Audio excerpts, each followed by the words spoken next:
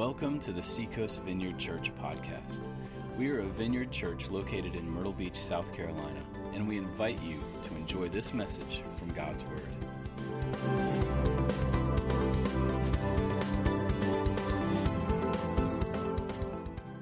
I just got back from Madrid. I was in Europe for 5 weeks, and I spoke at several churches a couple of the churches that we were part of starting. We lived in France for 4 years, started a church. I spoke there, and it was exciting just to see, the people that were at the church and many more over the years that have kind of cycled through the church. And then I was part of a conference in Interlaken, Switzerland, for missionaries, for what we call at-risk missionaries. We had about 50 men. This was an all-men's retreat. They also have a couples retreat about 6 months out, and it was called Traction, and it was to help missionaries gain traction. There are lots of challenges, some of them living in Muslim countries and difficult places around the globe. And so we were a week with them and just general sessions, small groups, and then one-on-one counseling all afternoon. And we actually had 12 psychologists on the staff. I was the only non-psychologist, and I was there because I need help. and actually, 2 of the psychologists went with me afterwards to Prague in the Czech Republic, and we were helping a church plant there that was going through a rough time. There'd been some transition, and people were kind of wounded and hurt, and it was really amazing to have 2 psychologists with me, and they were just constantly busy, just helping process this different situations that were complex. And then I went to Madrid and joined another psychologist, and we did a retreat together. We call it Inside Out, and my focus was on the outside, the outreach, and his was on the internal development. And so we tag teamed that, and then I spoke at the church that we were part of starting. And so I got home last Monday night, so I was home just for three nights, and then we headed this way. So anyway, a year ago, and I've done this what we call Traction retreat for the last 5 years, and then I try to link to some of the churches that we were part of starting in Europe, and each year to rotate to different churches. And so a year ago, we were in Amsterdam, and I was speaking at the Crossroads Amsterdam, and then the Crossroads Hague, Den Haag, as the Dutch say, and we were sitting in a hotel room. Sharon was with me, and I was looking for something, and I came across this letter. And I said, Sharon, you read this letter? And I said, Sharon, can I read you this letter? And she said, sure. And so here it is. It says, Dear Mom, I'm sorry I haven't written sooner. I've thought about you and Dad so often, but I'm usually so tired after I get the baby to bed that I can hardly stay awake long enough to write a letter. It seems to be our daughter's fussy time between 5 and 8:30 a.m. I end up holding her most of the time.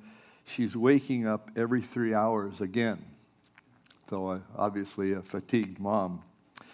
I've been able to do a lot of thinking these last 2 weeks alone and have come to some important decisions. I've really been mixed up and at loose ends until tonight.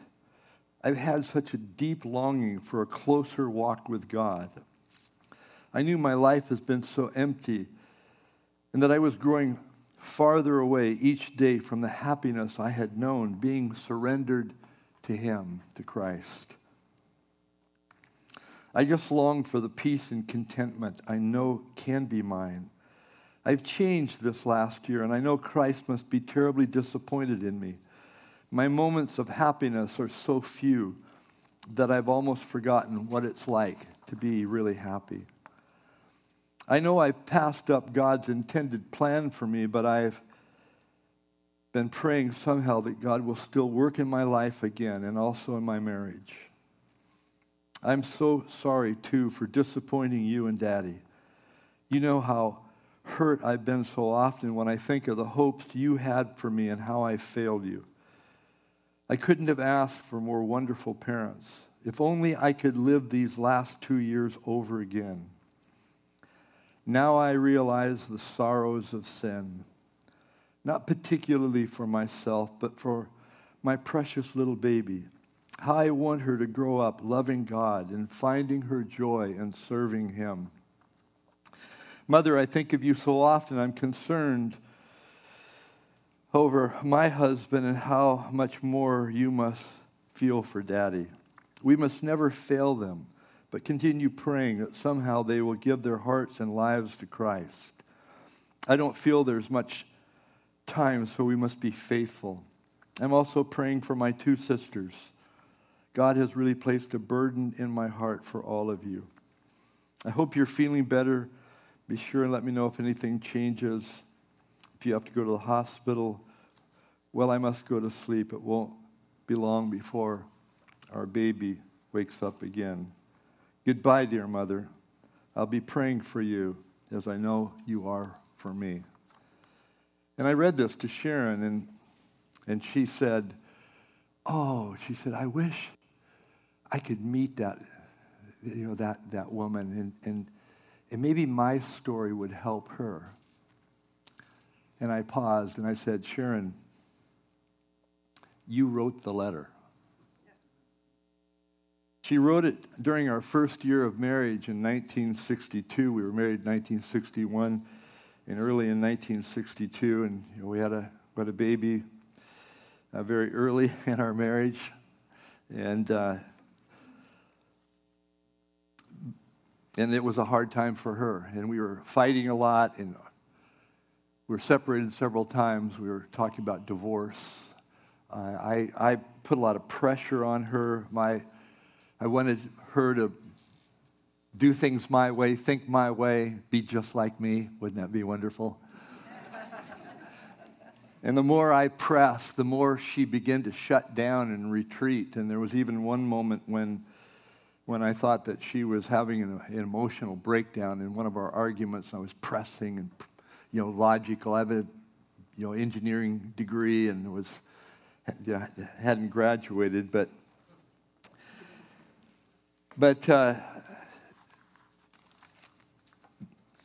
then I read a second letter, and it says, to my dearest father. And this was written 49 years later. There isn't a Father's Day in Europe that I know of. It certainly isn't commercialized, but it shouldn't need a formal day to remind me how much I love you. I carry you around in my heart, and everywhere I go, I see how much you've shaped my life. Everything I do has your thumbprint on it. So many people I work with have crap dads. I'm not sure what she meant by that, but or none at all. I sometimes feel guilty with the legacy that you've left for all of us.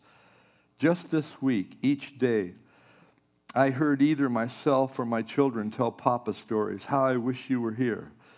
We had a going away party Saturday night, and our last message at the church that we were planting on Sunday. It was packed out, and there were floods of tears. Strong message to all who remain. The whole back wall was completely full of my non-believing friends who were just starting to come to grace. Name of the church, all seeking. They are my people. If I start another community of faith, I want it to be called the Back Row Church. All of them in so many ways because of you. I'm in the throes of packing. He says, I don't have my glasses while I'm typing, so I am sure there are spell checks as I can't see, but I can still feel. And my heart says, I love you and thanks for being my dad. Love, Lena. And you remember that little girl, that precious little baby that Sharon wrote about, that she was concerned that she would grow up knowing the Lord and serving Him? Well, this was that little girl, 49 years later, 2000 11 when she wrote that. And she's married to Phil Graff, and Phil and I were ordained here at Seacoast together, along with Doug Dorman, and graciously by Seacoast. And so my question is this: what happened in those 49 years between that first letter that Sharon wrote, first year of our marriage, and then that second letter when our precious little baby had grown up and is now serving the Lord and has been used by the Lord to reach many, many people for Christ? Well,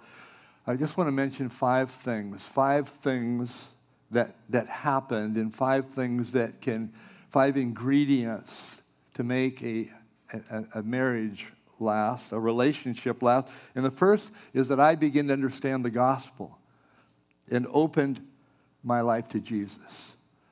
And as I mentioned, we were unhappy, we were separated, we were contemplating divorce. Sharon was advised by people to leave me, but chose not to because of a Christian uncle who said, no, you need to stay. And, there's this verse in the Bible, if you're married to an unbeliever and they consent to stay, then you stay. And she was hoping I would leave. In fact, she was disappointed when I became a Christian because her exit plan was that I would leave, I would get tired, fed up, and leave. And now she felt like she was trapped because I had now this commitment to Jesus. What she couldn't perceive was that Christ would begin to change my life. And I was studying for a chemistry exam with a couple of friends, and one of them began to tell me about Jesus, and I thought he was joking because he was always Mr. Party Animal, and a little too much to drink. We were in the same fraternity together, and a girl on each arm, and singing, and he's telling me about Jesus, and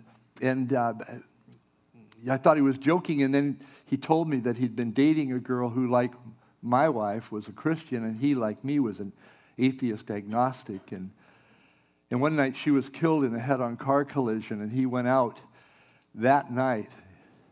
And when he found out, and he just cried out, he said, God, I don't know if you exist, but if you do, I want to know you. And he went and talked to her parents, and they said, we miss our daughter, we love our daughter, but we're going to see her again because we have the same relationship with Jesus that our daughter has. And so he began to read the Bible, and he opened his heart to Christ. And this was just 2 months before we're studying for this chemistry exam. And as he shared with me, I realized this was what was missing in my life.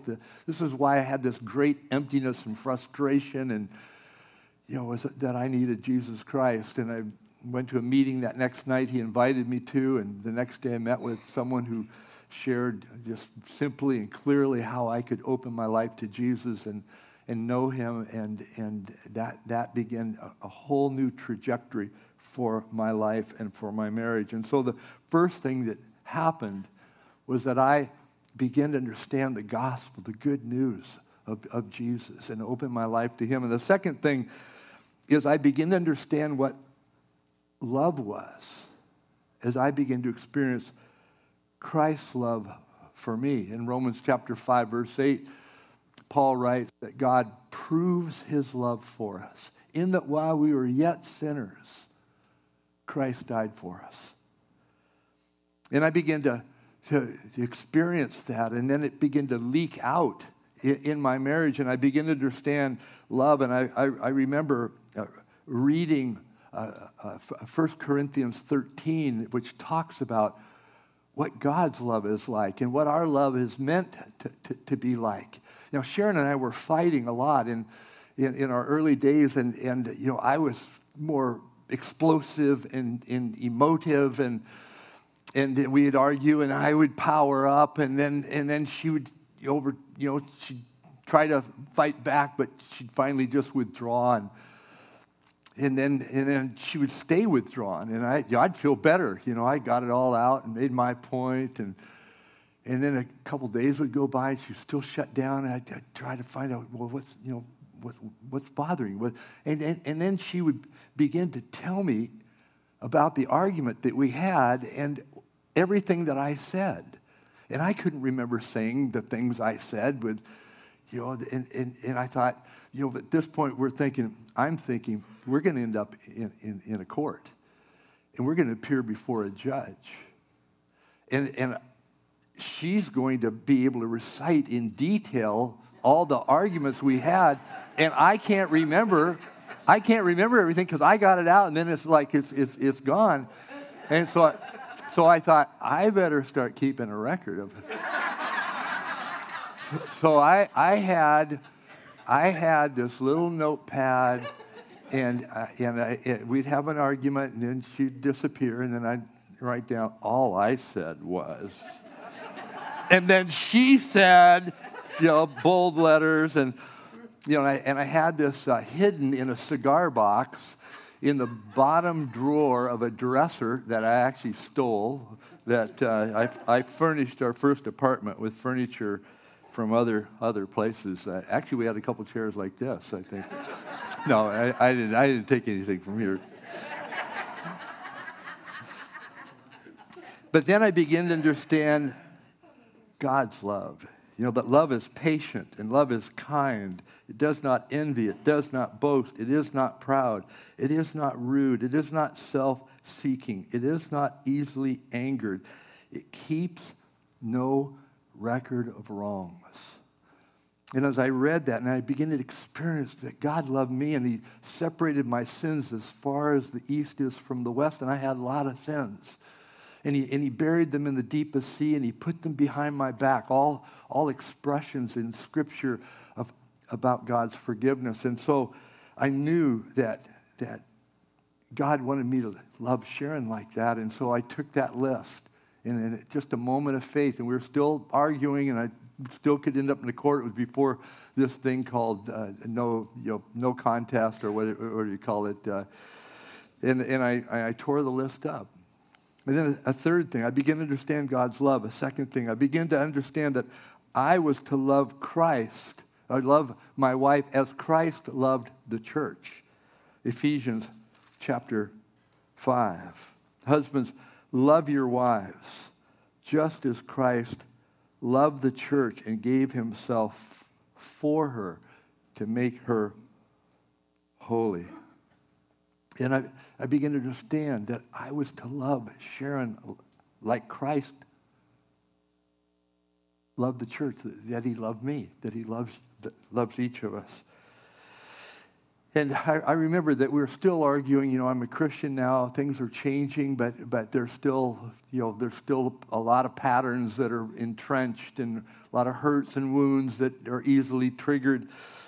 And I felt like I was always the one to try to mend the relationship when we had an argument, a dispute. And it bothered me because I thought, I'm probably 90% of the time the one who goes and says, okay, hey, I'm sorry for what I said, or tell me what you meant when you and I felt like I thought it should be 50-50. I mean, don't you think that, guys, don't you think it should be 50-50? But it was like 90-10. In my mind, it was 99-1. And so we had a chance to sit down with a guy named Bill Bright, who started. We were at that point. I had turned down my engineering offers. We joined the staff of a Christian ministry, a student ministry, and we were in Chicago, Illinois, ministering to students, but we're still arguing and fighting. And we sat down with Bill Bright, and I was able to share with him, my frustration that it's like this 90-10 kind of thing. And shouldn't it be 50-50? And I remember him looking at me and saying, the man is meant to be the initiator. Ooh, I hated this when he said it. 100% of the time. And I just kind of gulped, and I just said, okay, that's part of loving my wife as Christ loved the church. Most men, when they conflict arises and it develops over time, they either shut down or they power up. I was on the power up side of things. But here in Ephesians 4, husbands, love your wives. It says it 4 times in this passage in Ephesians chapter 5. The scripture, at least I can't find a place where it says, wives, love your husbands. It says, husbands, love your wives. That's what Bill Bright was saying to me. You are to take the initiative 100% of the time. And that passage talks about cleansing her by the washing with water through the word. In other words, communication, conversation. Men, when you shut down communication. You feel like wounded and you retreat, and you got to get back up, and you've got to step up and initiate the cleansing her with the washing of the water of the word. In other words, a biblical perspective, but communication, talking, finding a way to get back into the game, back into the conversation together. 1 Peter chapter 3, verse 7 says, husbands, in the same way, be considerate as you live with your wives. Now, that's the New International Version translation, be considerate. But that doesn't really capture what Peter is saying in this passage. It's much stronger. It's not be considerate. Okay, dear, let me hold the door open for you. And, and thank you, dear. Yes, dear. What is it? Just always, be agreeable and nice, but in your heart, maybe not so much. But the passage says, be considered is gnosis. It means to know her. That is, to really know her, to listen to her, to understand how she thinks, how she's wired, what motivates her, there's so much in that. And then it goes on, it says, in the same way, be considerate as you live with your wives and treat them with respect. But again, that's not as strong as Peter is communicating. The word respect is a Greek word that means precious, to treat her as though she's precious. As the weaker partner, and doesn't mean, that, she hadn't got anything going for her. And, physically, I'm much stronger than my wife. And I can use that strength, to intimidate, or I can use it to serve. And so to treat her as she's precious, as the weaker partner, and as heirs with you of the gracious gift of life, so that nothing may hinder your prayers. So I begin to understand the gospel. I begin to understand God's love, and I begin to understand that I was to love my wife as Christ loved the church. And a fourth thing is I begin to understand grace, the grace of God. And the word grace is used 8 times in the Old Testament. It's used 121 times in the New Testament. There's kind of a shift.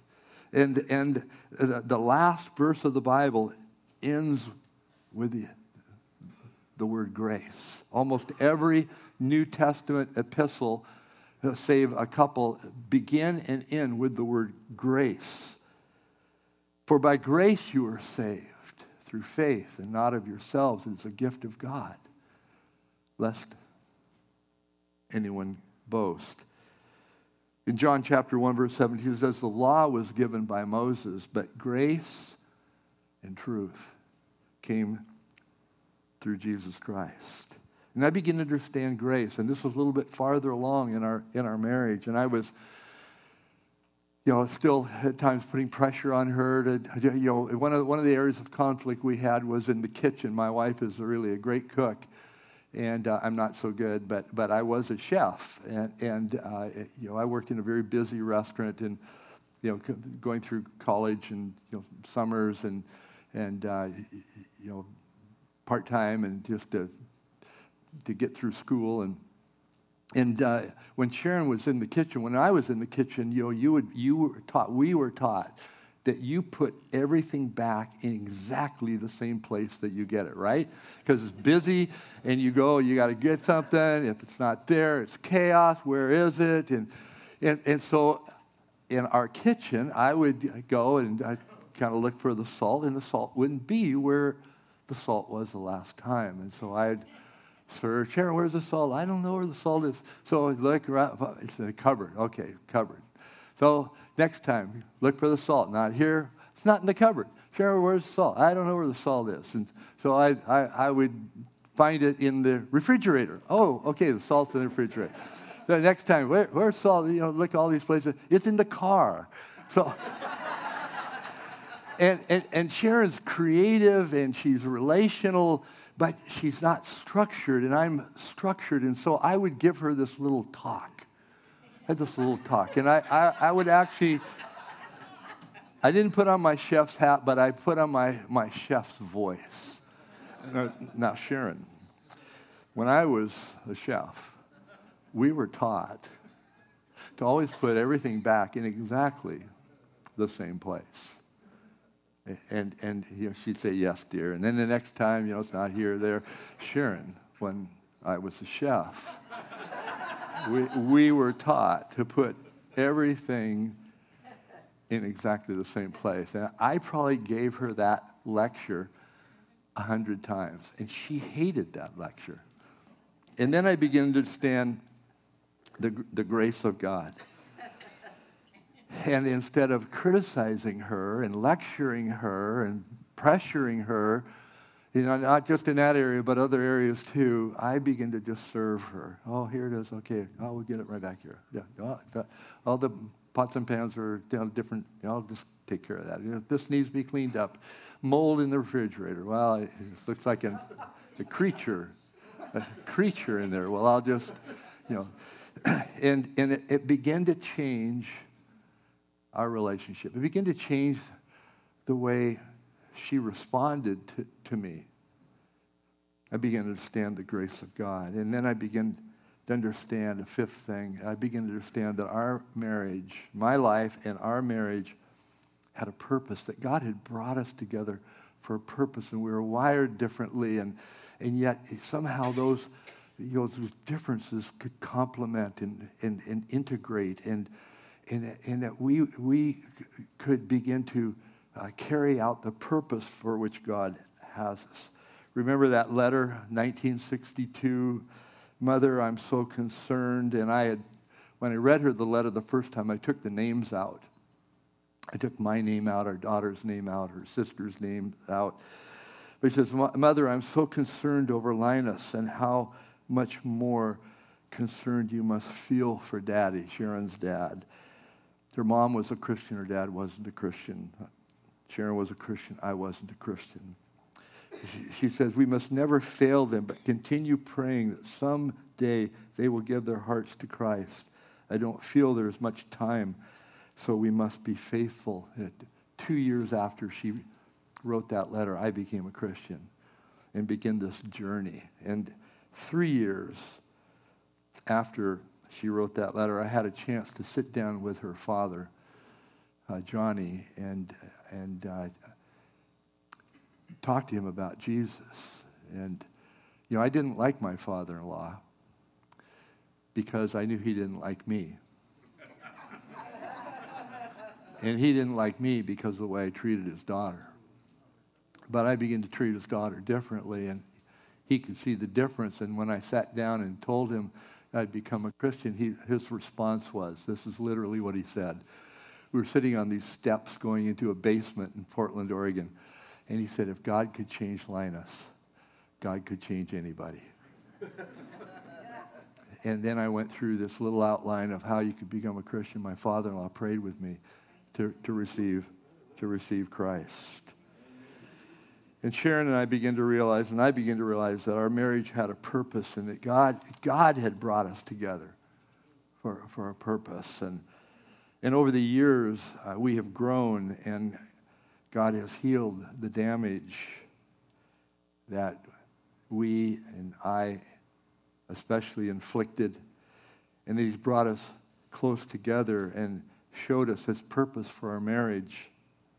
And part of that is that our children would know Christ and experience His love in their lives. And all 6 of our children have done that and are living that out. And now we're working on our 16 grandchildren, and we got 3 great-grandchildren out there. It gets scary. So here's my question. What can God do in your life and in your relationships and in your marriage or marriages if you turn to him?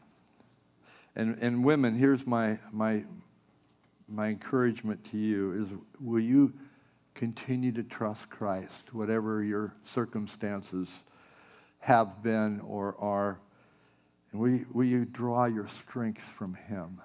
And will you hang in there, whether you're single or married, divorced? And men especially, I want to say, will you